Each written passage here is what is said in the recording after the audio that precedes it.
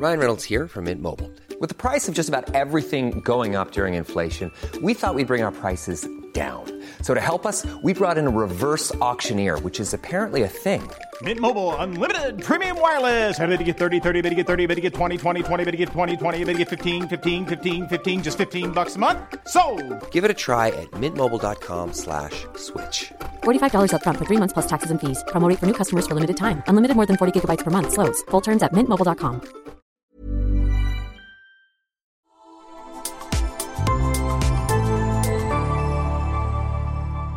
Asennemedia.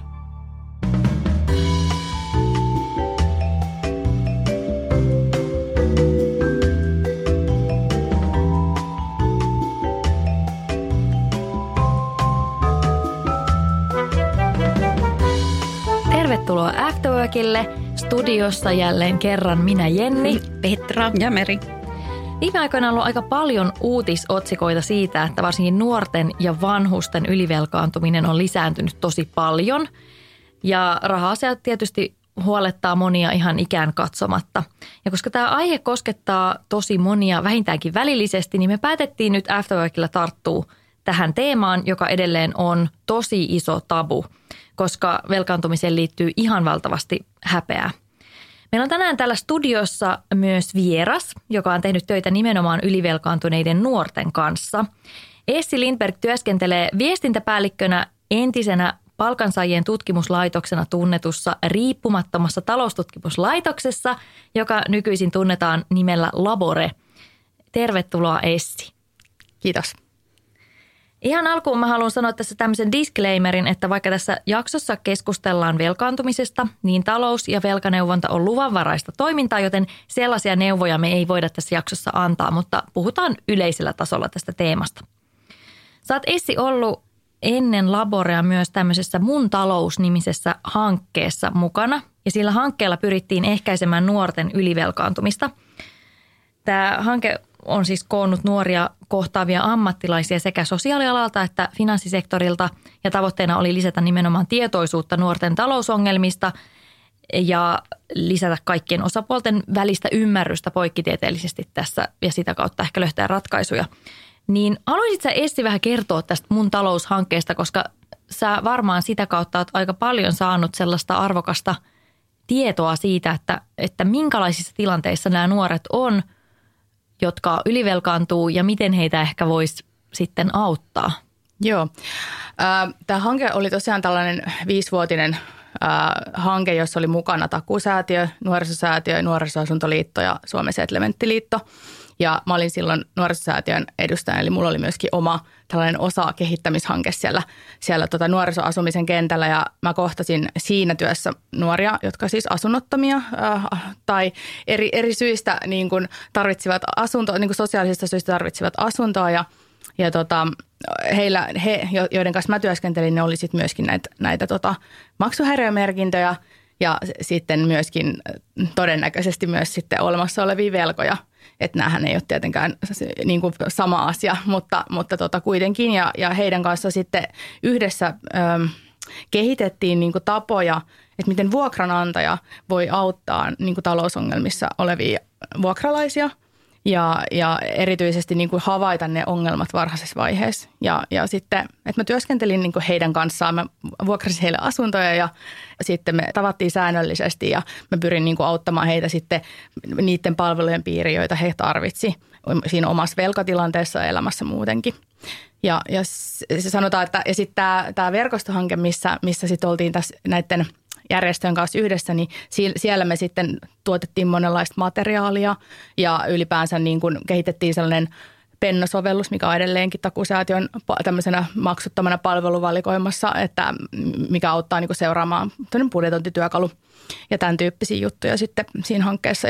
Ja ne on sitten nyt ainakin osa niistä asioista, mitä siinä hankkeessa tehtiin, niin tällä hetkelläkin niin kuin toiminnassa edelleen.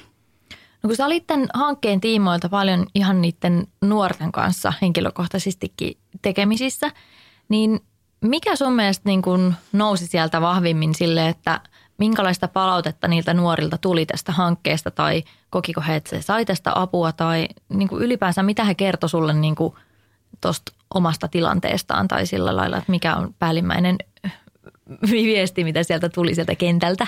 Joo, mä olin tietysti hirveän naivin jotenkin optimistinen, että kaikilla niillä mahtavilla välineillä, mitä meillä on, niin ne on niin kuin ratkaisu. Että ehkä se suurin oppi, mikä siinä oli just se, että kun mä pyysin näiltä nuorilta niin kuin alkuvaiheessa, tein kyselyä ja sitten siinä puolivälissä ja sitten kun se hanke loppui ja keräsin niin kuin palautetta ylipäätään heiltä, niin ehkä se kaikista tärkein asia, minkä he kokivat niin kuin arvokkaimmaksi oli se, että joku oli kiinnostunut heidän asioistaan, joku otti heidät tosissaan, kuunteli heidän niin kuin huolet ja sitten, että me mietittiin niitä ongelmatilanteita yhdessä heidän kanssa. Mä niin voin kuvitella sitä tilannetta, kun koko yhteiskuntahan kohtelee sua, kun saisit joku, tiedätkö, joku hylkiö siinä vaiheessa, jos sulle ei ole niin kuin talousasiat kunnossa, niin varsinkin varmaan nuorilla, kenellä on sellainen olo, että heitä ei nähdä eikä kuulla, niin sitten jos sä vielä joudut tuollaisiin niin kuin vaikeuksiin, niin kuin mihin sä käännyt, jos sulle ei ole, tiedätkö, esimerkiksi vaikka oma perhe tai ystäväpiiri, kenen niin kuin sä voit kääntyä, niin sittenhän sä jäät varmasti niin kuin yksin kaikkien noiden niin kuin ajatusten kanssa. Niin ja sitten tavallaan aina tuommoinen, niin kuin puhutaan jostain paperisodasta, että mulle tulee ekana mieleen, että jos haluaa ja hakee jotain tukea, niin tulee mieleen joku Kelan hirmuiset lomakkeet tai jotain muuta. Että sitten on ollut hyvä, että on selkeästi ollut tämmöinen konkreettinen keino, millä heitä on voinut auttaa, koska niin kuin Merikin sanoit, että se on varmaan aika yksinäinen, tai että sä putoat ehkä jossain niin kuin yhteiskunnan kuiluun. Niin, kuiluun, että siellä ei ole sitä tukiverkkoa ottamassa kiinni. Joo, siis se työhän niin kuin lähti aina siitä, että mä pyysin sen nuoren ottamaan ne kaikki maksamattomat laskut mukaan ja sitten niitä availtiin yhdessä ja järjesteltiin ja ihmeteltiin, että mikä se todellinen niin kuin tilanne on ja sitähän niin kuin oikeastaan ei voi tietää ennen kuin sen selvityksen tekee, että paljon sitä velkaa oikeasti on, koska korko ikään kuin juoksee koko ajan niissä maksamattomissa laskuissa, maksamattomissa luotoissa, mitä ikinä siellä sitten onkaan. Ja aika usein justiin näillä ihmisillä on niin kuin myös paljon muita erilaisia oireita, ikään kuin, että se vaikuttaa myös tällaiseen niin kuin fyysiseen terveyteen, että se on valtavan kova stressi, se epätietoisuus, sellainen pelko. Ihmisillä on hyvin erilaisia tapoja, miten ne sitten reagoi siinä tilanteessa ja monestikin niin kuin sit piti vaan itse todeta, että okei, mun asiantuntemus ja ammattitaito loppuu tähän, että pitää niin kuin tavallaan sen palveluohjauksen kautta sitten ohjata niitä ihmisiä eri auttajien niin kuin luo, mikä on tavallaan myös ongelma, koska se on hirveän raskasta aina mennä avautumaan siitä omasta tilanteesta. On tosi tärkeää, että ihmiset sais niinku sille yhden luukun periaatteella sit asiat hoitumaan. Ainakin niinku, että joku ottaisi sen niinku päävastuun siitä, että me yhdessä nyt hoidetaan tämä, että mä en jätä sua tämän kanssa yksin ja että sä voit aina tulla tänne, että täällä joka tapauksessa joku niinku hoitaa tätä sun asiaa sun kanssa. Että se on musta hirveän tärkeää, että jos joku sitten tulee avautumaan, vaikka ei olisi niin kuin ammattilainenkaan, niin ainakin niin kuin huolehti siitä, että kun se ihminen on niin kuin luottanut suhun ja halunnut avautua tästä asiasta sulle, niin sitten ainakin huolehdit, että hän pääsee jonnekin paikkaan, missä hän saa sitten parempaa apua, jos ei itse osaa ottaa. Musta tuntuu, että tämä on vähän niin kuin sama haaste ihan kaikenlaisissa julkisen sektorin palveluissa, että niin kuin ihmisiä vähän pompotellaan niin kuin luukulta toiselle ja ihmiseltä toiselle. Ja sitten jos aina joudut uudestaan selittämään sen asian alusta asti, niin jossain vaiheessa, niin kuin, jos ihmisellä on muutenkin ehkä jo hankala tilanne, niin se tippuu sieltä kelkasta, koska se ei vaan niin kuin pysty uudelleen ja uudelleen niin kuin olemaan itse siinä niin kuin aktiivinen ja aina avaamaan uudestaan ja luomaan sitä uutta luottamusta uudelleen uuteen ihmiseen. Niin tämä on mun mielestä kyllä sellainen asia, missä me voitaisiin yhteiskunnallisesti niin kuin, ja rakenteellisesti ehdottomasti niin kuin parantaa näitä palveluita.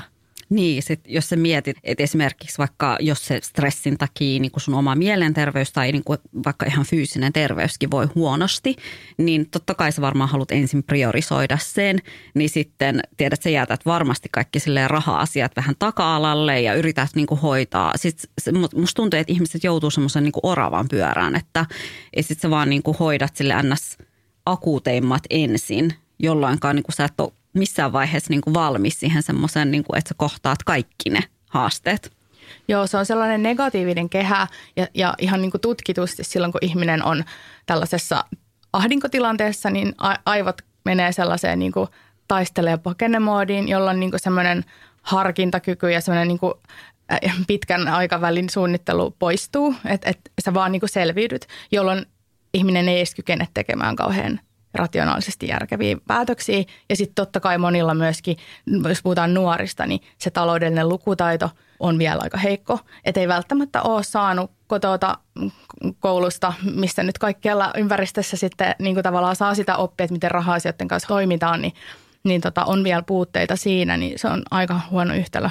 Ja tilanteet on niin vaihtelevia, että mä aloitin heidän kanssaan, me kirjoitettiin velkahistoria tai sellainen niin kuin tavallaan tarina, että yhdessä niin kuin pohdittiin, että missä kohtaa se velkaantuminen on alkanut heidän omasta mielestään. Eihän siihen ole mitään sellaista yhtä faktaa välttämättä. Ja siellä oli hirveästi tällaista kasautuvaa niin kuin erilaisia sosiaalisia ongelmia ja tämmöistä huono-osaisuutta niin kuin monilla. Mutta ei siis, että velkaantua voi kuka tahansa kuitenkin, mutta ehkä niin kuin tässä niin kuin mun asiakasryhmässä korostui sitten ehkä tällaiset niin kuin taustatekijät, mitkä on vielä ollut niin kuin vaikeuttamassa sitä selviämistä sen nuoren elämässä, että on saanut huonot lähtökohdat siihen itsenäiseen elämään. Me kysyttiin myös teidän kuulijoiden ajatuksia tästä aiheesta ja tosi monen vastauksissa nousi esiin nimenomaan se velkaantumiseen liittyvä häpeä. Koet sä, Essi, että näiden sun kohtaamien nuorten kohdalla myös oli tämmöisiä häpeän tunteita? Joo, siis ehdottomasti se olikin sellainen, että siinä kohtaa, kun he olivat tulleet, että me puhuttiin niistä asioista aika suoraan, niin oltiin jo niin kuin, mä koen, että jotenkin hyvä, silleen niin kuin, että tämä asia nyt niin kuin alkaa hoitumaan. Että monet panttaa sitä, just se, että ihmiset reagoivat niin eri tavoille, toiset vaan niin kuin lakasee maton alle ja toivoo, että asiat jotenkin kääntyisi paremmaksi. Tai sitten niin kuin tekee jotain paniikkiratkaisuja, ottaa korkeakorkoisia luottoja niin kuin hoitaakseen sitä tilannetta, että menot on isommat kuin tulot ja niin kuin tavallaan reagoi sellaisella tavalla, että se tilanne vaan kärjistyy että siellä taustalla on just se häpeä, että ei ole uskallettu puhua siitä asiasta kenenkään kanssa ja se olisikin ehkä niin kuin se mä jotenkin ajattelen, että kun näistä raha-asioista puhutaan ja myös talousongelmista ja haasteista puhutaan, niin se on niin kuin se oikea tapa hälventää sitä häpeää siellä taustalla. Meillä oli tullut myös yksi tämmöinen kuulijaviesti. Haluaisitko sä, Petra, vaikka lukea sen? Joo. Miten päästä eroon häpeästä ja asenteista kakkoskansalaisena? Itse en uskalla ottaa aihetta esiin ystävien kesken, koska olen huomannut, ettei aiheesta haluta puhua tai vaietaan. Todella alentavaa käytöstä olen saanut joissakin pankeissa tai yrittäjänä. Toisaalta fiksuakin. Aina asiat ovat järjestyneet, kun huomataan, että olenkin ihan tavallinen asioistaan huolehtiva kansalainen, vaikka joskus on mennyt asiat solmuun. Ja raha-asiat voivat sotkeentua todella helposti esim. Isoista mätkyistä tai muusta yllättävästä. Itselläni alkoi, kun jouduin aikanaan maksamaan Visalla varattoman vanhempani hautajaiset. Miten tätä häpeää voisi helpottaa? No ainakin niin kuin lähtee siitä, että muistuttaa sitä ihmistä, joka asiasta puhuu nyt sitten ehkä mahdollisesti ekaa kertaa, että sä et ole ainut, että nämä on tosi yleisiä, että, on niin kuin, että talousongelmia on tosi paljon ihmisillä, että et ole yksin. Ja sitten hirveän tärkeät musta on ne tunteet, että ihmisellä liittyy niin vahvoja tunteja siitä, just siitä häpeän tunnetta ja muuta, niin puhuu niistä tunteista, vaikka lähtee tavallaan siitä liikkeelle, mikä on se, niin kuin se mikä on blokannut sitä tilannetta jotenkin sen selvittämistä. Ja sitten ehkä niin kuin mä ainakin koin sen, että lähdettiin sellaisista konkreettisista asioista, että avataan ne laskut yhdessä, tehdään tällainen, kirjoitetaan paperille ja niin kuin tavallaan konkreettisia asioita. Ja sitten ehkä niin kuin sellaisia välisteppejä, että se on tosiaan aika pitkä prosessi, jos on, niin kuin, tai riippuu tietysti tuloista ja suhteessa siihen velkamäärään, mutta usein ne on aika pitkiä prosesseja, niin se vaatii sellaista niin kuin aikatauluttamista tai luodaan sellaisia välietappeja, että nyt maksetaan nämä pikkuvelat ekaksi pois ja saadaan, niin kuin, että ei tule niin kuin maksuhäiriömerkinnöistä sitten sitä käräjäoikeuden päätöstä, että jostain 20 euron laskusta tulee yhtäkkiä 200 euroa sen takia, että siitä on tullut se maksuhäiriömerkintä. Että tavallaan hoidetaan niin kuin sellaisia, niin kuin palastellaan se projekti ja sitten juhlitaan aina sitten, kun ollaan saatu joku asia valmiiksi. Mä koin sen semmoiseksi hyödylliseksi ja on paljon tällaisia niin kuin harhaluuloja myöskin jos näistä asioista tietää, niin niitä kannattaa niin kuin yrittää vähän rikkoa tai siis niin kuin korjata. Että mulla oli yksikin nuori, joka kertoi just siinä hänen velkahistoriassaan, että hän silloin 16-vuotiaana hän oli aluksi 200 € velkaa ja hän koki, että hän on niin kuin täysin niin kuin elämä on pilalla ja sitten hän antoi sen vaan mennä. Sitten vähän ajan päästä hän oli 2000 € ja sitten varsinkin elämä oli pilalla ja sitten lopulta se oli 25 000 € ja sitten hän vasta oikeasti niin kuin tavallaan, että nyt täytyy hakea apua. Että jotenkin niin kuin, että mahdollisimman varhaisessa vaiheessa ja just, että ei tarvitse hävetä sitä, että jokaisella ihmisellä voi tulla sellainen tilanne, että on päässyt kerääntymään laskuja niin paljon, että yhtäkkiä tuntuu, että ei niistä selvikään. Niin sitten vaan pyytää jonkun ihmisen, joka tuntuu luotettavalta, jonka kanssa kokee, että voi jutella, niin sitten yhdessä varmaan keksitään joku, että jos vaikka se ihminen ei osaisi auttaa sua siinä asiassa, niin ainakin yhdessä keksitään, että kenelle sitten voitaisiin soittaa tai mistä otetaan, niin kuin, kehen otetaan yhteyttä. Tosi hyviä neuvoja. Ja sitten yksi muuten ihan sellainen asia, mitä monet unohtaa on myöskin se, että jos on sellainen tilanne vaikka, että sä vaikka menetät sun työpaikan tai esimerkiksi korona-aikana, kun tosi moni lomautettiin, niin se on myöskin ihan ok soittaa sinne firmaan, mistä sulle tulee laskua ja vaikka pyytää lisää maksuaikaa tai vaan, että sä osaat myöskin avata sen tilanteen ja olla niin kuin rehellinen myös siihen suuntaan. Tämä on tosi hyvä vinkki, koska tosi moni varmaan tekee just niin, että ei uskalla edes avata niitä laskuja tai jättää ne vaan maksamatta.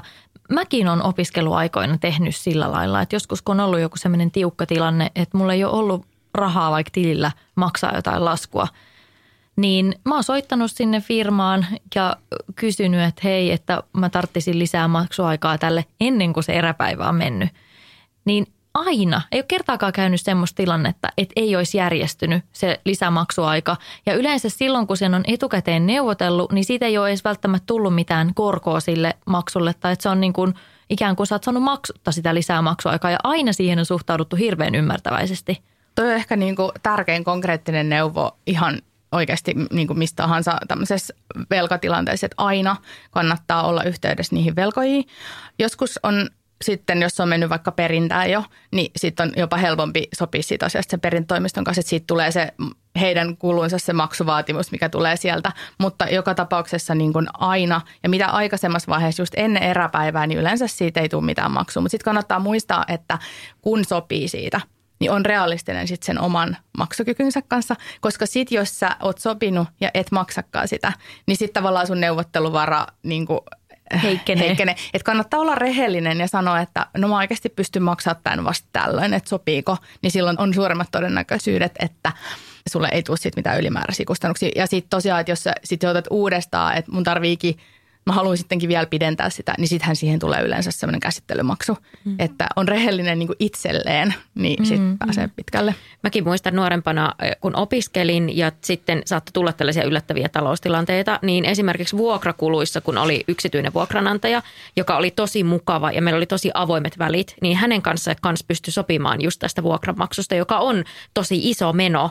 Ja sitten sä joudut oikeasti ongelmiin, jos et maksa vuokraa, että sitten alkaa niin kuin tapahtua semmoisia niin kuin asioita, mitkä ei ole hyviä, että katto lähtee pään päältä, niin mäkin kannustan tähän, että avoimesti vaikka just vuokranantajan kanssa juttelee, että hei, nyt mulla on tämmöinen tilanne, että sopisiko sitten, että siirretään vaikka vuokranmaksupäivää, niin yleensä ainakin se mun vuokranantaja oli todella joustava ja tosi ymmärtäväinen. Mä just juttelin yhden ystävän kanssa, hän oli pahimmassa tapauksessa, kun joutui hankalasti niin kuin työpaikkojen väliin ja asiat ei toteutunutkaan siinä aikataulussa, mikä oli alun perin hänelle luvattu, niin hän oli jopa 4 kuukautta saanut joustoa vuokranantajalta.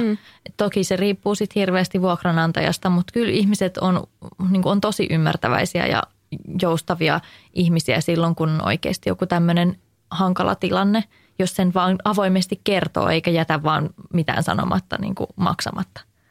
Hei, mä joudun siis vieläkin silleen niin kuin aika useinkin soittelemaan mun Amexille, kun jos mä suunnittelen kuvauksia, niin mun saattaa olla isojakin summia siellä niin kuin kuitattu Amexilla, niin sitten jos mä en saa niin kuin sitä maksettu maksupäivää mennessäni, ja siis ne on kuitenkin isoja summia, niin kyllä mä soitan sinne, kyllä ne on aika silleen niin kuin tuttuja, ja ne on aina tosi ymmärtäväisiä, jos mä sanon vaikka, että hei, että asiakas maksaa mulle vasta 2 viikon päästä tästä, niin, ja mulla on ollut se sama kortti jo niin kuin vuosia, Musta tuntuu, että ne on joka kerta, kun mä soitan sinne, ne tietää jo valmiiksi, että miksi mä soitan. Ja ne sitten varmasti luottaa myöskin siihen, että mä oon ollut heidän asiakas jo pitkään ja välillä tulee sille niin kuin maksettu myöhässä nekin. Joo, sitten kun neuvotellaan vaikka maksuaikaa joihinkin lainoihin tai luottoihin, niin on tietysti tosi tärkeää, että on sitten tietoinen siitä, että mitkä ne omat pakolliset kulut on. Että ainakin niin kuin niiden nuorten kanssa niin kuin jouduin aika paljonkin käymään läpi sitä, että mitkä on ne niin kuin pakolliset. Että vuokra pitää maksaa ensin, vuokraan liittyvät sähkö- ja vesimaksut ja vakuutukset ja sitten lääkkeitä, ruoka ja mahdollisesti matkakortti, jos niin kun käy töissä tai opiskelemassa ja näin, että ne pitää ensin laskea siitä pois ja sitten katsoa, että mikä se maksuu, kuinka paljon sulle jää sitten sitä elämiseen. Niin sitten sehän on sitä lainan lyhennysrahaa. Että niin kun, että se semmoinen niin kuin arjen niin kuin tulot ja menot ja sitten niin kuin varat ja velat, niin sen niin kuin hahmottaminen, semmoinen henkilökohtaisen taseen laskeminen ja tuloslaskelma niin sanotusti, niin sellaista budjetointityökalua, niitä on, siis sen voi tehdä ihan niin kuin ruutupaperilla tai sitten on näitä erilaisia sovelluksia tai käyttää pankkien sovelluksia, jos on semmoiset käytössä, niin pystyy sitä sitten seuraamaan ja arvioimaan, mikä se oma maksukyky on. Joo, toi on ehdottomasti tärkeää ihan vaan semmoinen arkipäivän priorisointi, että ymmärtää niin kuin, mitkä asiat on prioriteettilistalla, ne tärkeimmät hoitaa ensin. Joo, mutta sitten kun tulee tämmöisen niin kuin tavallaan ihmiselle vakava velkatilanne, niin ehkä niin kuin se just, että siitä häpeästä ja siitä, että miten voi auttaa, niin mun mielestä ihan hirveän tärkeä on vaan se, että pystyy luomaan sille ihmiselle toivoa siinä tilanteessa. Se voi olla myös niin kuin, ei niin vakava, mutta että tässä selvitään, että kyllä tämä järjestyy, niin se on usein se, mitä se ihminen siinä kohtaa eniten tarvii. Ja se oli se heidän nuortenkin palaute, että kaikkein tärkeintä oli se, että joku oli kiinnostunut ja haluaa auttaa ja heillä oli sellainen olo, että heidät kohdattiin. Niin. Sä puhuitkin tuossa Essi, että aika monella näistä nuorista, kenen kanssa sä teit töitä, niin oli ehkä just elämässä vähän jotenkin heikommat lähtökohdat ylipäänsä ponnistaa eteenpäin ja ehkä rahakasvatuskin oli jäänyt vähän saamatta ja muuta tämmöistä, niin nyt kun jatkuvasti puhutaan siitä, että ihmiset on yhä enemmän ylivelkaantuneita, varsinkin just nuoret ja vanhukset, niin onko sulla mitään niinku ajatusta siitä, tai onko teillä mimmit, että mistä se niinku johtuu, että näin tapahtuu? Miksi ylivelkaantuminen lisääntyy tai ne jo velkaantuneet koko ajan velkaantuu lisää? Meidän maailma on tosi paljon muuttunut sen suhteen, kuinka helposti niin kuin luottoja ja rahaa voi saada. Ja myöskin tämä niin kuin sähköinen maksaminen on yksi sellainen syy, mikä häivyttää sitä konkretiaa siitä, että ihan tutkitusti käteisellä maksaminen sattuu, jolloin ihminen kuluttaa vähemmän, jos se maksaa käteisellä. Mutta sitten kun sä vinkutat korttia tai mobiilisti maksat, niin se on hups vaan ja se on numeroita vaan siellä tilillä ja on niin tosi helppo sitten kuluttaa enemmän kuin mitä sulla oikeasti on, jos sulla on tällaisia luottokorttia tai muuta sähköistä maksamisvälinettä käytössä. Mutta jos ajatellaan näitä nyt erityisesti tämä eläkeläiset, niin kuin seniorikansalaiset, kun joilla tämä on niin kuin erityinen tällainen, että he on tämmöisenä niin kuin ryhmänä noussut maksuhäiriömerkinnöissä ja ylivelkaantumisessa tämmöiseksi ryhmäksi, niin heidän tilanteessahan se on niin kuin se tulotaso on muuttunut, että on tottunut semmoiseen tiettyyn kassavirtaan tai siihen tiettyihin tuloihin ja sitten se elämäntyyli ei olekaan hoksannut sitten sopeuttaa siihen muuttuneeseen tilanteeseen. Et tietenkin pienituloisilla, tosi vähävaraisilla ihmisillä se talous on tosi paljon haavoittuvampi, että yksikin niin kuin koiran eläinlääkäri tai oma lääkäri tai oma sairastuminen, läheisen sairastuminen, läheisen kuolema. Tämmöiset niin kuin erilaiset kriisitilanteet, niin ne voi olla tosi vakavia niin kuin sen talouden kannalta, koska ei ole sitä puskuria. Että semmoinen niin kuin puskurirahasto, mikä pitäisi olla sen, onko se nämä talous- ja velkaneuvojat suosittelee 4-6 kuukauden palkkatulot pitäisi olla säästössä jokaisella. Joo, ei ole. Se olisi se, mitä niin kuin ideaalitapauksessa on. Niin sellainen varakassa, josta sitten voi ottaa hädän tullen ja semmoisen niin kuin vaikean tilanteen tullen. Mutta mikä se syy on, niin näitä tosiaan niin kuin meille myydään unelmia, joihin meillä ei ole varaa niin kuin eri tavoin. Ja sitten on myöskin, mä haluan mainita vielä nämä tällaiset erilaiset palvelut, jotka kuukausittain, siis tämmöiset suoratoistopalvelut, erilaiset niin kuin itselläkin on jotain pilvipalveluita, mitä täytyisi varmaan itsekin vähän katsoa, että onko jotain turhia tällaista niin kuin palveluhävikkiä. Että me ruvetaan vaan tilailemaan kaiken näköistä ja ajatellaan, että meillä on niin kuin jotenkin noin pieniä summia, mutta sitten yhdessä kun ne laskee yhteen, niin niistä voi tullakin valtavia summia, niin kuin satoja euroja kuukaudessa. Siis mä oon ihan varma, että aika monellakin meistä on jotain kännykkäsovelluksia, joista menee joku maksu ja sitten ei ole edes tajunnut, että siellä on joku kestotilaus päällä ja hups vaan. Joo, mä kävin yksi kertaa läpi ja siellä oli siis semmoisia appeja, mitä mä en ole edes käyttänyt, en ole niin kuin se tyylin on poistanut, mutta varmaan myöskin se, että esimerkiksi sellaisessa tilanteessa, missä tiedät, että jos sä vaikka menetät sun duuniin ja sä oot ollut hyvä palkkainen ihminen, ethän se niin kuin seuraavaa duuni saa ihan helposti tai mikä tahansa tollaisia tilanteita, niin jotenkin musta tuntuu myöskin, että siihen suhtaudutaan silleen vähän niin kuin, että vähän silleen katsotaan alas niitä ihmisiä, ketkä niin kuin joutuu tällaisiin vaikeisiin niin kuin velkaantumistilanteisiin, niin kuin ajattelematta sitä, että ihan kuka tahansa meistä voi joutua. Niin, ehkä just kun puhuttiin tuosta häpeästä, niin yksi olennainen asia olisi myös muuttaa sitä, miten me itse suhtaudutaan velkaantuneisiin ihmisiin. Jep. Koska helposti sitä ajattelee, että no ei mulle voisi käydä noin. Vaikka todellisuudessa niin kuin, noinhan voi käydä huonossa tilanteessa vaikka kenelle. Ja siksi esimerkiksi mun mielestä, kun on noita ryhmiä, missä niin kuin voi auttaa vaikka perheitä, ketkähän sille nimettömästi kertoo niiden tilanteesta, niin se on joka ikinen kerta, kun mä luen jonkun perheen tarinan, niin mulla tulee itselläni sellainen olo, että mä en voi ikinä niin kuin katsoa tätä, että voi heitä, koska en mä voi tietää, vaikka mä olisin puolen vuoden päästä siinä samassa tilanteessa. Niin aina niin kuin, mäkin aina niin kuin pyrin siihen, että okei, että kun lukee tällaisia storeja tai niin kuin tosi monethan on avoimestikin puhunut siitä, että se on niin, siis mikään ei ole niin kuin itsestäänselvyys. Ja sitten kun ei ikinä tiedä, mitä elämässä vaikka itselle tapahtuu. Että entä jos itse sairastuu ja sitten ei pystykään käymään töissä tai joku läheinen sairastuu ja sitten sun tehtävä onkin huolehtia hänestä ja hoitaa ja sun elämä jää vähän niin kuin pauselle ja työt. Että niin kuin mitä tahansa ihmisen elämässä voi tapahtua sellaista, mikä keikauttaa sitten sen tilanteen. Että mä väitän, että harvalla kuitenkaan on tota puskuria, mistä puhuttiin äsken ja se olisi ihanaa, jos olisi, mutta jos on niin kuin semmoinen taloudellinen tilanne, mikä esimerkiksi itsellä on, että kaikki mikä menee, kun tulee, niin ne myös pääasiassa menee ihan niin kuin elämiseen, ruokaan ja säästöön ei jää todellakaan, niin kuin kun puhutaan kympeistä, niin se on viritetty se talous aika tiukille silloin. Ja niin kuin puhutaan vaikka, niin kuin, mä itse elän ruuhkavuosia, jolloin niitä menoja on tosi paljon lasten tai lapsen kanssa ja asumiskustannukset ja kaikki näin. Musta tuntuu, että kaikki koko ajan nousee myös, että ruoan hinta nousee ja siitä puhutaan tosi paljon. Kyllä mua stressaa tämä ja mua stressaa myös se, että ei mulla ole mitään puskuria. Ja sitten, että se voi olla niin pienestä kiinni, että milloin se niin kuin kamelin selkä sitten napsahtaa. Nimenomaan. Ja jos ajattelee, niin kuin, miten voisi olla vaikka avuksi, että sulla on ystävällä niin kuin tulee joku tällainen iso elämänmuutos, vaikka just se työn menettäminen tai joku, niin mun mielestä olisi niin hyvä, että voitaisiin myös jutella, että hei miten, että onko sulla, niin kuin pärjäät sä taloudellisesti nyt tämän hetken, kun sulla ei ole sitä työtä.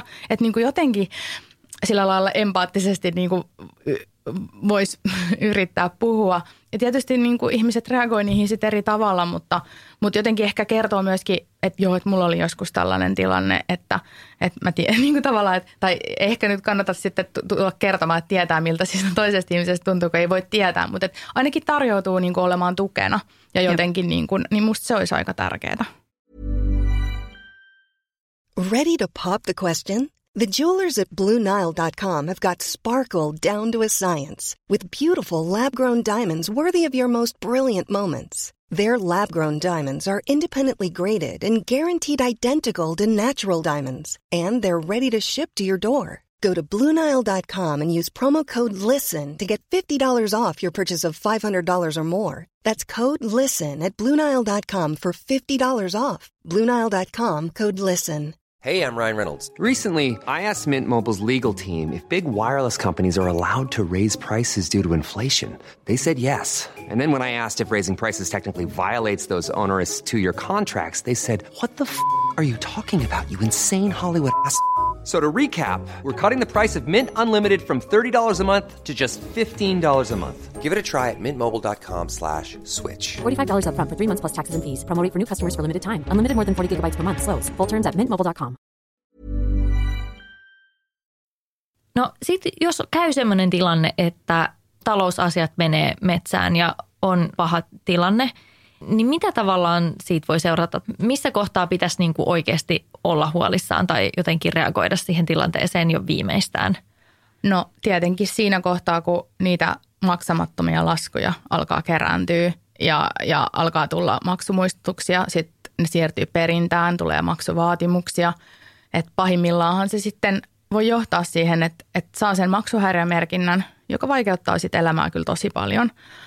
Varsinkin niin kuin nuoren elämässä, jossa usein asutaan vuokralla, ei ole vielä sitä vakituista työpaikkaa.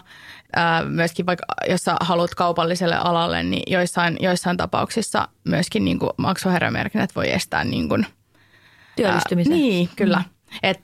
Mutta pahin on ehkä se asunnon saaminen ja vakuutusten saaminen, että yksityisillä vuokramarkkinoilla vuokraantajat usein katsoo niitä maksuhäiriömerkintöjä ja sen perusteella sitten rankkaa ihmisiä hyviin ja huonoihin vuokralaisiin.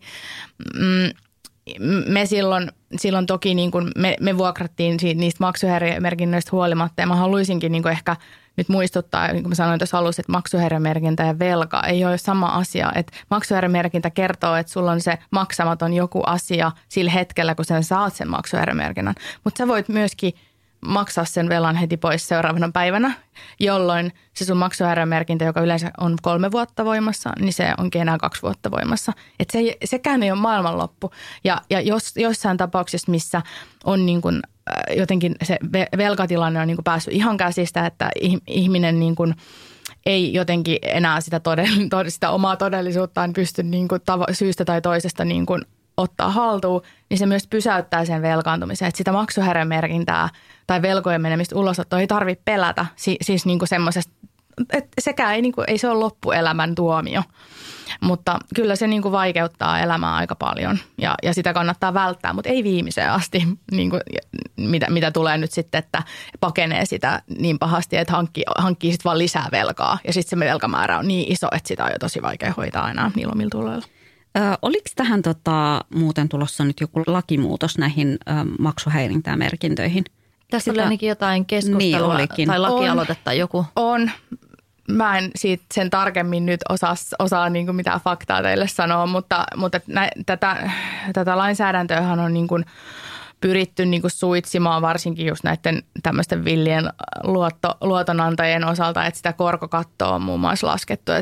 Se oli muistaakseni 2019 tuli siihen muutos niin, että se korko voi olla korkeintaan 20%, mutta sehän on ihan valtavan suuri korko edelleen, että ei se, sit kun puhutaan tuhansien eurojen kulutusluotoista, näissä vakuudettomisluotoissa, mikä on ollut niin kuin esillä, kun näistä ylivelkatilanteista on puhuttu ja nimenomaan tämä niin kuin kulutukseen perustuva velkaantuminen, niin ei se vieläkään oikein niin kuin suojele sitä kuluttajaa. Nämähän on ollut nämä tämmöiset vippikulutusluotot olemassa vuodesta 2005. Tämä on tosi uusi asia ja kun sä kysyt, että miksi ihmiset ja nuoret velkaantuu, niin mä näkisin, että näiden tuotteiden tämmöinen aggressiivinen markkinointi on yksi semmoinen tekijä. Ei tietenkään ainut, mutta yksi. No nythän on tullut kaikenlaisia tämmöisiä vähän niin kuin järjestelylainapalveluita tai semmoisia, mitkä sitten kokoaa näitä, että jos on käynyt semmoinen tilanne, että sä oot nyt sitten niin kuin velkaa moneen suuntaan ja sulla on tämmöisiä kalliilla koroilla varustettuja pikavippejä tai muita, niin sitten nämä palvelut niin kuin ikään kuin kokoaa ne velat yhteen ja kohtuullistaa sitten niitä korkoja, että he ikään kuin maksaa sen velan pois sun puolesta ja saatkin velkaa sitten vaan niin kuin yhteen paikkaan, ehkä vähän kohtuullisemmalla korolla, niin nääkään ei ole ehkä ihan ongelmattomia, että paljon on puhuttu siitä, että sitten kun ne velat on niin kuin, mä en siis täysin tiedä, miten nämä toimii, mutta on ymmärtänyt niin, että kun ottaa tämmöisen ikään kuin palvelun, niin se palvelu huolehtii ne velkojen maksut, minkä jälkeen sä maksat sitten tälle palvelulle sitä velkaa pois. Mutta tätä on esimerkiksi kritisoitu siitä, että vaikka se sinänsä on sen velallisen näkökulmasta ehkä niin kuin ihan toimiva ratkaisu, että sitten sulla ei ole niin järjettömät ne korot sinne jonnekin moneen eri palveluun, niin sitten kuitenkin noissakin on korkoa ja sitten toisaalta nämä palvelut ei myöskään estä sitä ihmistä ottamasta uusia velkoja sitten. Että sitten kun ne ikään kuin on kuitattu ne pikavipit, niin sen jälkeen hänen on mahdollista ottaa uudelleen niitä uusia vippejä. Onko tämä niin kuin, osaatko sanoa yhtään, että mä en tiedä miten paljon tämmöisiä tilanteita on siinä sun työssä tullut vastaan, mutta onko niin kuin, ja tämmöisiä palveluita ei ehkä silloin vielä ollut, kun toi hanke oli käynnissä, mutta että niin kuin, onko se tavallista, että ihmiset on niin syvällä siellä suossa, että sitten otetaan vielä uusia vippejä sen jälkeen, kun on jo joku tommoinen järjestelypalvelu, tai mitä ongelmia tai plussia tai miinuksia sä ylipäänsä näet tommosissa palveluissa? Joo, siis silloin sen meidän hankkeen aikana oli jo näitä palveluita, tämmöisiä velkojen järjestelylainoja, mutta niissä on ihan valtavan korkeat korot, jos vertaa esimerkiksi pankkilainaan tai vaikka takuusäätiön myöntämään takauslainaan, joka on siis, että takuusäätiö takaa sun oman pankin myöntämän lainan, jolla järjestellään sun velat. Ja siinä on tämä lainan enimmäismäärä 34 000 ja pariskunnilla se on 45 000. Että niin mä lähtisin kyllä ensimmäisenä kysymään sieltä takuusäätiöstä, että voisiko sieltä saada sitä lainaa ennen kuin mä ottaisin tällaisia kaupallisia, ja koska oikeasti niiden korkotasot on ihan eri luokassa kuin sitten tämä takuusäätiö esimerkiksi. Ja sitten kunnilla on myös, jo riippuu vähän missä kaupungissa tai kunnassa asut, niin kunnilla on sosiaalisia luottoja, jossa on todella niin kuin pienin mahdollinen korko, mitä nyt, koska kaikissa veloissa tai lainoissa on aina joku korko, niin sosiaalinen luotto on se, mikä kannattaa tarkastaa, että onko itse oikeutettu siihen. Mistä semmoista esimerkiksi voi hakea? Oman kunnan sivuilta voi googlata, mutta aina kun on, jos on niin kuin epäselvä taloustilanne, niin kannattaa olla yhteydessä talous- ja velkaneuvontaa, joka on siis oikeusaputoimistojen yhteydessä, oikeus.fi-sivuilta, sieltä pääsee. Heillä on sieltä chatti. Sitten takuusäätiöllä on myöskin tämä Kysy Rasta-chat ja velkalinja, tämmöinen maksuton puhelinpalvelu. Ja näitä on ja erilaisia materiaaleja heidän sivuille, että mä suosittelen muutenkin takuusäätiön sivuja tosi lämpimästi kaikille, jos näitä asioita miettii. Me voitaisiin vaikka tehdä silleen, että kootaan tuonne somen puolelle nämä ihan tekstinä, niin löytyy sitten kootusti jostakin. Mutta mä haluaisin vielä sanoa, kun sä kysyit niistä, että mitä niinku ongelmia, niin ehkä just se, että kun näitä voi ottaa aina toisen lainan maksuun, niin kauan kuin sulle ei ole sitä maksuhäiriömerkintää. Sitten kun ne maksuhäiriömerkinnät on, niin sittenhän ne estää. No ei ihan, siis niitäkin on, että niitä on silti myönnetty, mutta periaatteessa niiden pitäisi toimia niin tavallaan se maksuhäiriömerkintä suojelee sitä ihmistä lisävelkaantumiselta. Ja se on mun mielestä niin kuin tavallaan hyväkin asia. Kenellä on oikeus esimerkiksi hakea sieltä takuusäätiöltä niin kuin apua ja laina? No toki niin kuin takuusäätiön lainan saa vaan silloin, kun sulla on jotain tuloja, millä sä maksat. Et jos sulla ei ole mitään tuloja, niin esimerkiksi elät toimeentulotuella, niin välttämättä sun tulot ei riitä vaan niin kuin edes korkojen maksuun. Niin tavallaan se, että kyllähän niin kuin pitää olla jonkinnäköinen tulo. Mutta jos sä haet pankista lainaa, niin pankilla on vielä tiukemmat kriteerit siitä, että keille sitä lainaa myönnetään. Että joitakin ammatteja lukuun, esimerkiksi nyt niin kuin joku sairaanhoitaja, tämän tyyppiset ammatit on, että heillä on niin kuin aina töitä. Katsotaan, että jos sä oot sairaanhoitaja, niin on todennäköisempää, että sä saat pankkilainan kuin että sit jos sä oot joku freelancer-taiteilija, niin että ihmisiä ei tietenkään kohdella tai katsota näissä luottolaitoksissa niin kuin silleen, että ihmiset ei ole silleen tasa-arvoisia sen suhteen, että kelle sitä lainaa myöntää ja myöskin lainan maksuehdot, korot ja muut, ne marginaalit, niin määräytyy aika paljon sen maksukyvyn mukaan. Että se on tavallaan aika epäreilu systeemi, että hyvätuloiset, varakkaat ihmiset saa halvimman lainan ja sitten pienituloiset kaikkein kalleimman lainan. Että näinhän se menee. Mutta mä sanoisin, että aina kannattaa kääntyä vaikka nyt sinne takuusäätiön Kysy Rasta-chattiin tai velkalinnan puolelle ja selvittää sen, että onko oikeutettu siihen takaukseen.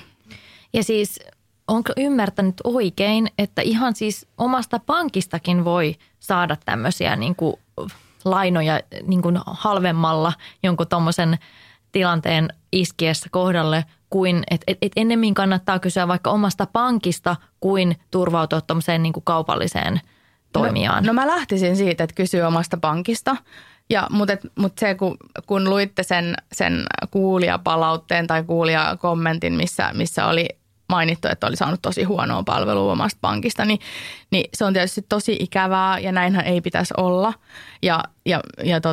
Että välttämättä sitten se niin kuin palaute tai kohtelu ei aina ole niissä pankki- ja vakuutuslaitoksissa. Sehän sellainen kuin pitäisi ja niistä toki voi myös valittaa, eli Fine on sellainen organisaatio, joka valvoo pankkeja ja vakuutusyhtiöitä ja heille voi niin kuin reklamoida myöskin tästä huonosta kohtelusta, koska pankkien velvollisuus olisi neuvoa sua, että okei, vaikka he ei pysty myöntämään sulle nyt lainaa, niin mitä sun pitää tehdä sun tilanteelle, jotta sä voit hakea sitä lainaa. Eli periaatteessa se neuvonta pitäisi olla siellä olemassa aina, eikä vaan niin, että sori, me ei voida auttaa sua. Ja sitten jätetään ihminen niin kuin yksin siinä tilanteessa, niin mä lähtisin kuitenkin, jos on se oma pankki, että sulla on siellä tili ja näin, niin sieltä kysyy. Jos ei, niin sitten takuusäätiö, talous- ja velkaneuvonta ja sitten se kunnan sosiaalinen luotto. Ne kannattaa aina ne kortit katsoa ensin.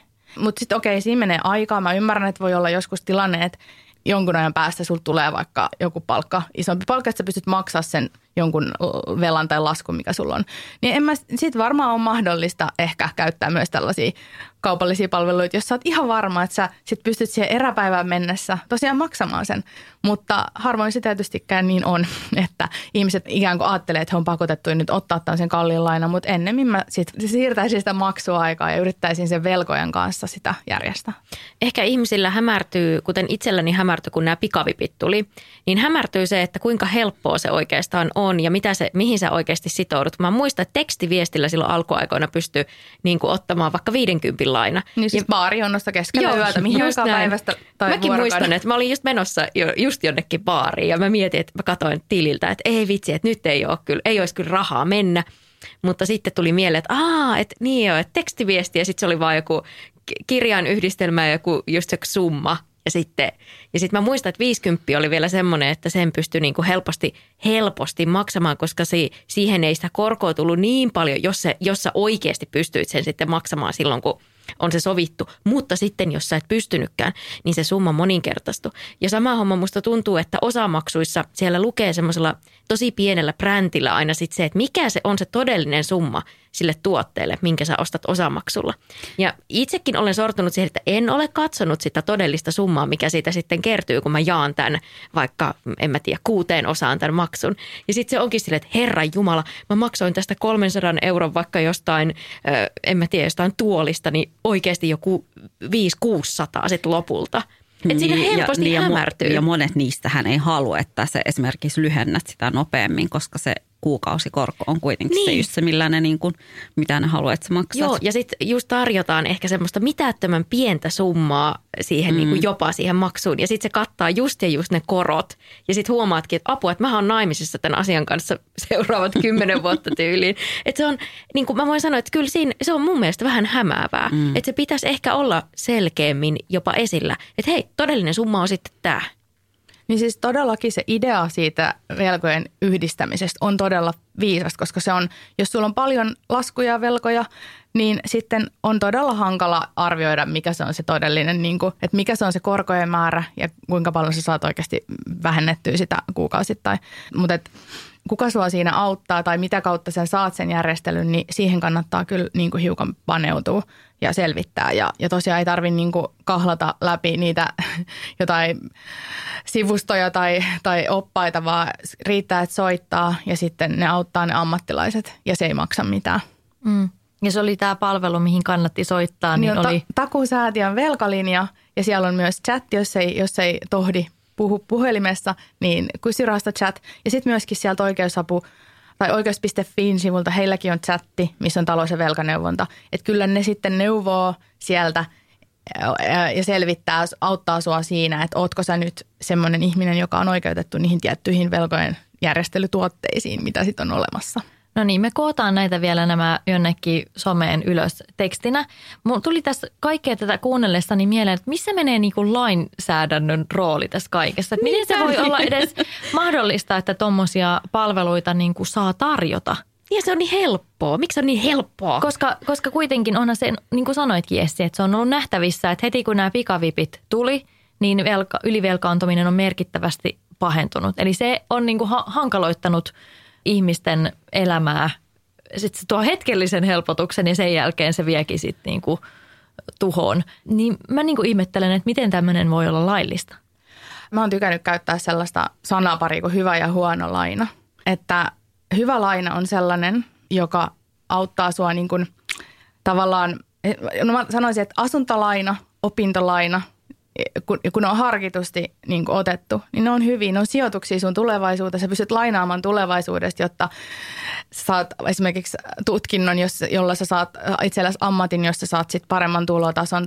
Tai se, että asuminen pääkaupunkiseudulla on toisinaan tai useinkin edullisempaa omistusasunnossa kuin vuokralla, jos on se tietty tulotaso. Että tietysti riippuu vähän missä haluaa asua, mutta monesti niin kuin ne on hyviä lainoja, mutta sitten huono laina on sellainen, jossa kukaan ei ole niin kuin sun omien laskujen lisäksi arvioinut sitä, että onko sulla maksukykyä. Et kun sä otat pankkilainan, niin nehän katsoo sieltä sun tulot, ne katsoo sun just se, että millä alalla oot, että onko todennäköistä, että työt jatkuu. Ja joskus se tuntuu epäreilulta, mutta se on myöskin sitten se, pankkikin antaa siinä tietyllä tavalla sen takuun, että ne on riskitestannut 6% korolla sun pitäisi pystyä maksamaan. Se laina, minkä sä saat sillä nykyisellä korkotasolla, mikä on nyt hirveän alhainen, mutta sitten se semmoinen niin kuin stressikoe tehdään myöskin niin kuin tavallaan korkeammalla prosentilla ja sen pohjalta ne pystyy sitten myöntämään. Ja sitten tämä, että on tämä niin kuin nämä vakuudet, eli jos sä ostat vaikka asunnon, niin sä saat siitä asunnosta ensiostaja saa 95% vakuutta.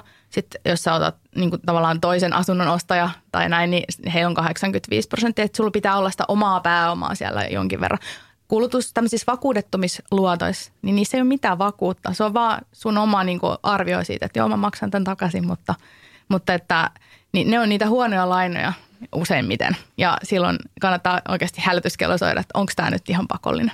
Niin, eli voisi sanoa, että jos sen lainan ottaminen on liian helppoa, että kukaan ei niin kuin arvioi sun rahatilannetta, kukaan ulkopuolinen ennen kuin saatat sen lainan, niin silloin nimenomaan hälytyskellojen pitäisi soida, josta nyt oikein yksinkertaisesti niin kuin muotoilee. Kyllä, ja että mullakin oli asiakkaita, joilla oli tosi hyvät tulot, mutta menot oli vielä suuremmat. Ja sitten oli just niillä suurilla tuloilla oli sitten otettu niitä erilaisia niin kuin osamaksulla autoja ja oli erilaisia pikavippejä ja kulutusluottoja. Ja sitten kun niitä yhdessä laski, niin se oli niin suuri summa, että se ihminen maksoi pelkästään korkoja. Se ei enää ollenkaan niin kuin lyhentänyt sitä lainaa. Ja se laina jonkin verran, mutta että se takaisinmaksuaika oli 10 vuosia. Et tässähän on niin kuin pankkilainoissa on, esimerkiksi asuntolainassa on 20 vuotta. Se lasketaan se 20 vuoden takaisinmaksuaika, että se pitää pystyä maksamaan siinä mennessä, eikä mitään 100 vuotta. Että niin kuin eikö Ruotsissa ole joku ihan 80 vuotta tyyli? Itse asiassa tämä on hyvä. Me voidaan niin kuin katsoa Ruotsia silleen ylöspäin aika monissa asioissa, mutta mun mielestä tämmöisessä niin kuin suhtautumisessa lainoihin ei ehkä kannattaisi. Mä nyt en tarkkaile muista, mutta Tanska, Ruotsi, Norja, joissain näistä maista saa jopa kulutusluottojen korkoja vähennettyä verotuksessa. Eli ikään kuin yhteiskunta jopa ohjaa siihen, että velanottoa. Niin että siellä suhtaudutaan paljon niin kuin jotenkin kevyemmin. Ja just, että nämä asuntolainathan on ihan klassikko, että ei niitä koskaan makseta pois. Että ne on vaan niin kuin sellainen vuokranmaksu, tavallaan vähän niin kuin vuokranmaksu lopultakin. Tämä on silleen tosi kiinnostavaa, että miten erilainen kulttuuri on sitten kuitenkin niin kuin vaikka ihan Pohjoismaiden kesken näissä raha- ja talousasioissa. Ja sitten toisaalta niin kuin itse olen tässä paljon miettinyt, nythän on Ukrainan tilanne ja on ollut koronapandemia ja vaikka mitä kaikkea, mitkä on vaikuttanut tosi paljon niin kuin koko maailman taloustilanteeseen, niin tässä niin kuin mielenkiinnolla seuraa ja vähän kauhulla myös, että mitä esimerkiksi asuntolainojen koroille tapahtuu kaikkien näiden seurauksena ja niin kuin ylipäänsä niin kuin mitä tapahtuu kaikille niin kuin hintatasolle ja muulle, että että silleen niin kuin nämä tämmöiset, en halua niin kuin mitään piruja maalailla seinille, mutta että on varmasti niin kuin tosi tärkeää, että ihmiset niin kuin ennakoi myös sillä tavalla vaikka sitä omaa maksukykyä lainoja ottaessa, että ne korot saattaa muuttua. Että nyt on ollut tosi pitkän aikaa tämmöistä, että korot on ollut matalalla niin kuin esimerkiksi asuntolainoissa, niin että niitä on huomioitu myös siinä vaiheessa, kun sitä lainaa otetaan. Joo, nythän pankit on ollut yhteydessä, ainakin omakin pankki soitti tästä ja tarjoili tällaista korkokattoa asuntolainaan, mutta se on jokaisen oma valinta. Nyt tietysti sit heti seuraavalla viikolla Ukrainan sota alkoi, joka muutti taas tilannetta, eli niin kuin todennäköisesti se ei kuitenkaan toteudu ne semmoiset, tai no en osaa, sitä ei kukaan tiedä. Se on sellainen, niin kuin, että noi ekonomistit tekee näitä talousennusteita, mekin tehdään siellä laborista talousennustetta. Itse en tietystikään sisällöllisesti siihen mitenkään voi ottaa kantaa, mutta enkä tiedä niistä minkälaisiin laskelmiin ne perustuu, mutta kyllä kannattaa seurata sitä tilannetta ja arvioida niin kuin just ne omat lainat, asuntolainat tai muut, niin sen mukaan, että pystyisi sitten maksamaan korkeammalla korolla. No sitten, jos nyt niin kuin tullaan tästä siihen pisteeseen, että miten näitä tämmöisiä talousongelmia voisi jotenkin omilla toimilla nimenomaan ennaltaehkäistä. Tässä on tullut nyt tämmöisiä joitakin vinkkejä jotain keskustelun kuluessa, mutta jos niin kuin tiivistettäisiin, niin mitä on semmoisia asioita, miten voisi jo niin kuin ennakkoon välttyä joutumasta tuommoiseen ahdinkoon taloudellisesti. Me voidaan puhua niin kuin tälleen yksilön näkökulmasta, mutta kiinnostaa toki myös tämmöinen yhteiskunnallisempi näkökulma, että mitä niin kuin me yhteiskuntana voitaisiin tehdä sille, että ihmiset ei joutuisi sellaiseen ahdinkoon niin helposti. No tietenkin yksilön näkökulmasta olisi aina tärkeää, että tietäisi, mitkä ne on ne omat tulot ja mitkä on omat menot. Että niin siihen on erilaisia välineitä ja niin kuin tosi paljon erilaisia vaihtoehtoja, miten sitä seuraa. Ja tosiaan ei tarvitse haukkana joka päivä sitä katsoa, että vaikka kerran kuussa tai niin kuin laittaa kalenteriin vaikka semmoisen, että nyt mä katson, että mikä on mun tämänhetkinen niin kuin rahatilanne, velat ja varat ja sitten niin kuin seuraa sitä omaa tulotasoa ja huolehtii, että maksaa laskut. Niin kuin, mä oon niin kuin sen automatisoinnin kannalla. Se ei ole kaikille mahdollista. Mä tiedän pienillä tuloilla pätkätöissä, missä varat tai niin kuin tulot tulee eri aikaa kuukaudesta ja pienissä erissä, niin se on tosi vaikeaa.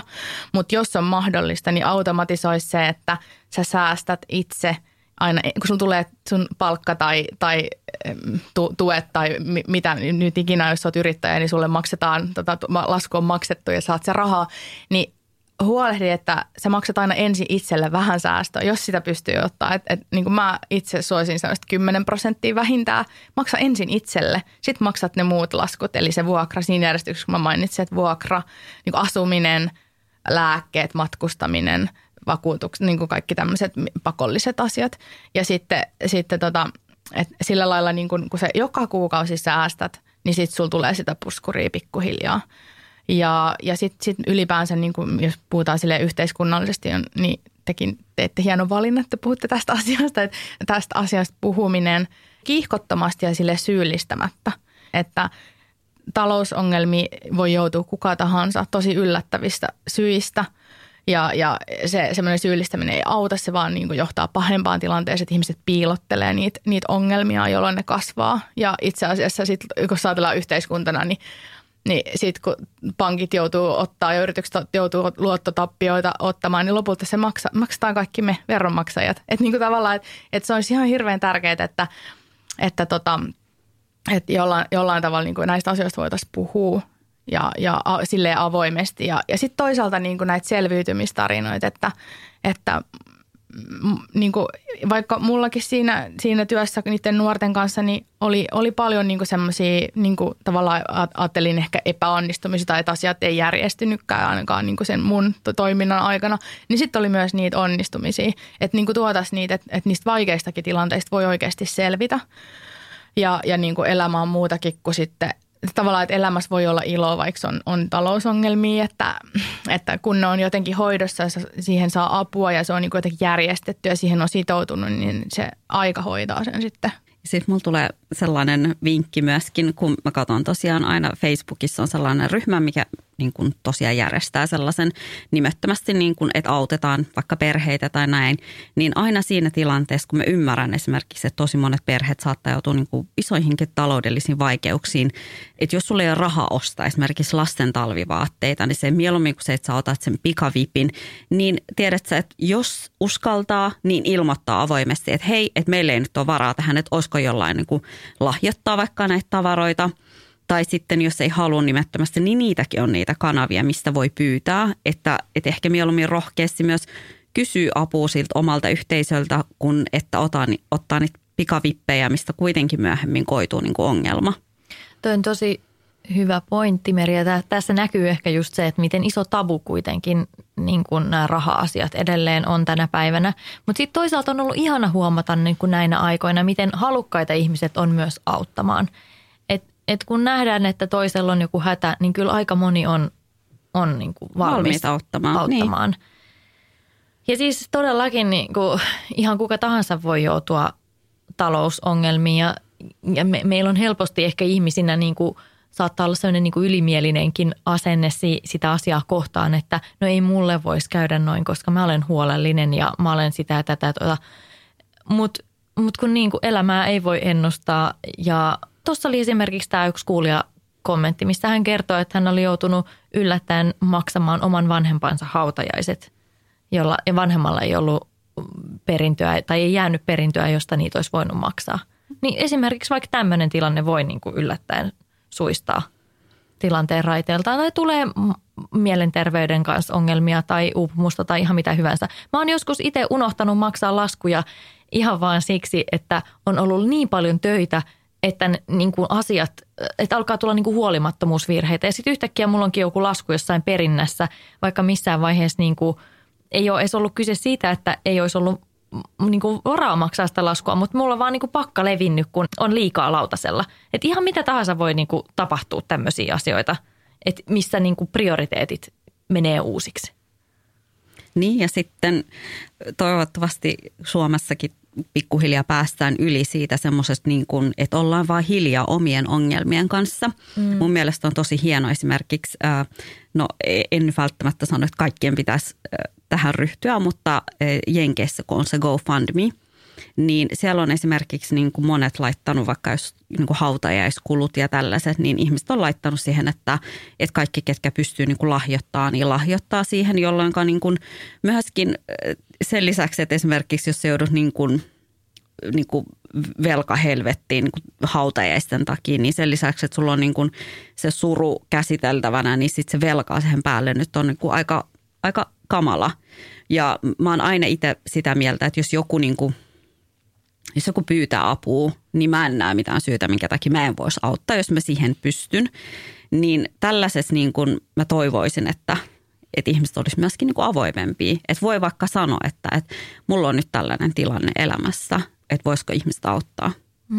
Joo, ehdottomasti sellainen avoimuus niiden ongelmien ja niistä ongelmista toisaalta selviämisen kanssa on tosi hyvä. Ja se edistää sitä asiaa, että ne ei ole niin tabuja enää ne talousongelmat sitten. Paljon tuli myös kysymyksiä siihen liittyen, että miten voisi tukea jotenkin omia läheisiä, jotka on joutunut talousvaikeuksiin, joutumatta sitten kuitenkaan itse taloudellisiin vaikeuksiin. Ja oli tullut yksi kuulijakommenttikin tähän liittyen. Joo.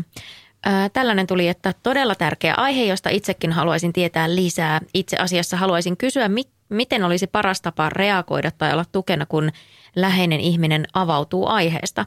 Itsellä on vaikea samaistua tilanteeseen tai olla rahasta tarkkana ihmisenä antamatta taloudellisia tai ostokäyttäytymiseen liittyviä neuvoja, jotka ihan varmasti kyseinen ihminen tietää jo.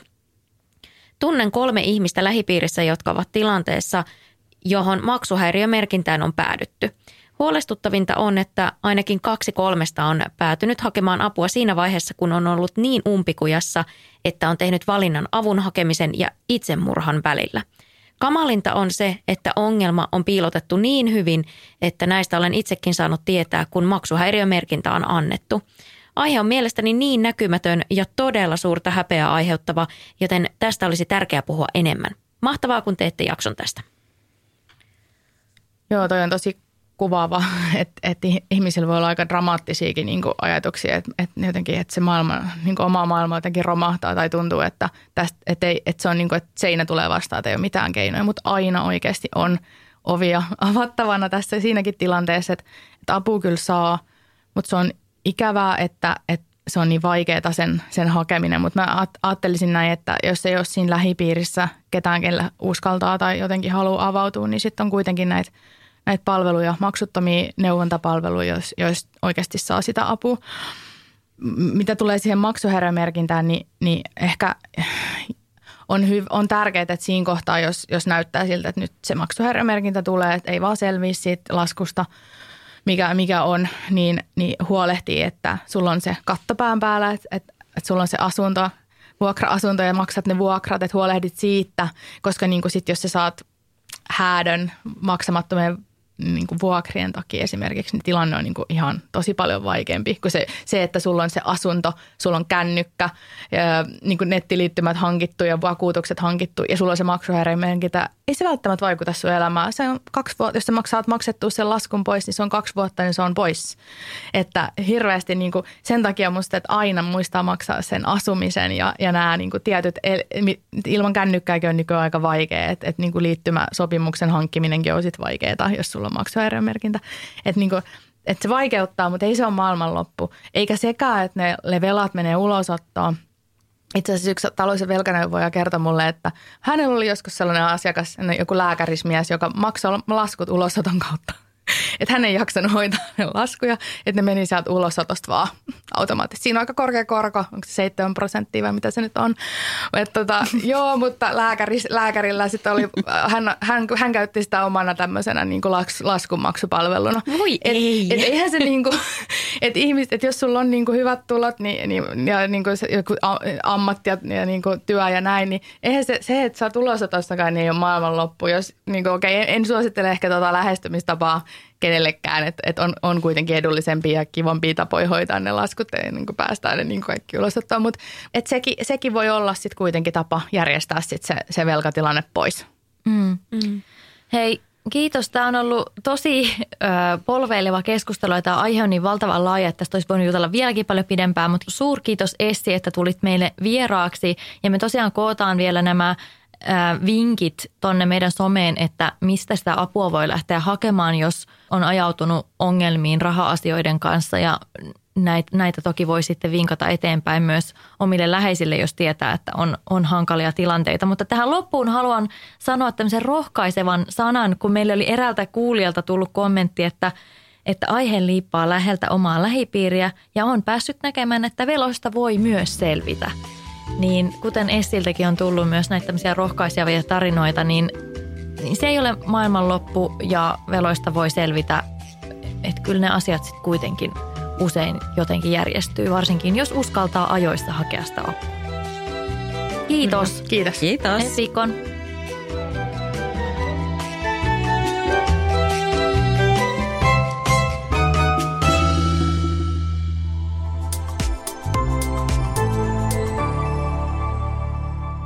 Asennemedia.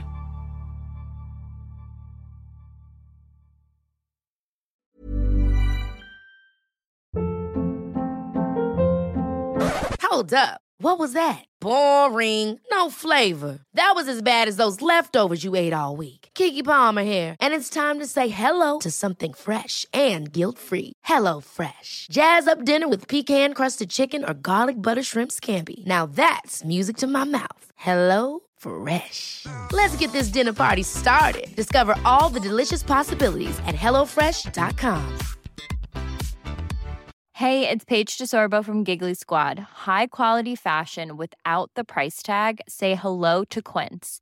I'm snagging high-end essentials like cozy cashmere sweaters, sleek leather jackets, fine jewelry, and so much more. With Quince being 50 to 80% less than similar brands. And they partner with factories that prioritize safe, ethical, and responsible manufacturing. I love that. Luxury quality within reach. Go to quince.com/style to get free shipping and 365-day returns on your next order.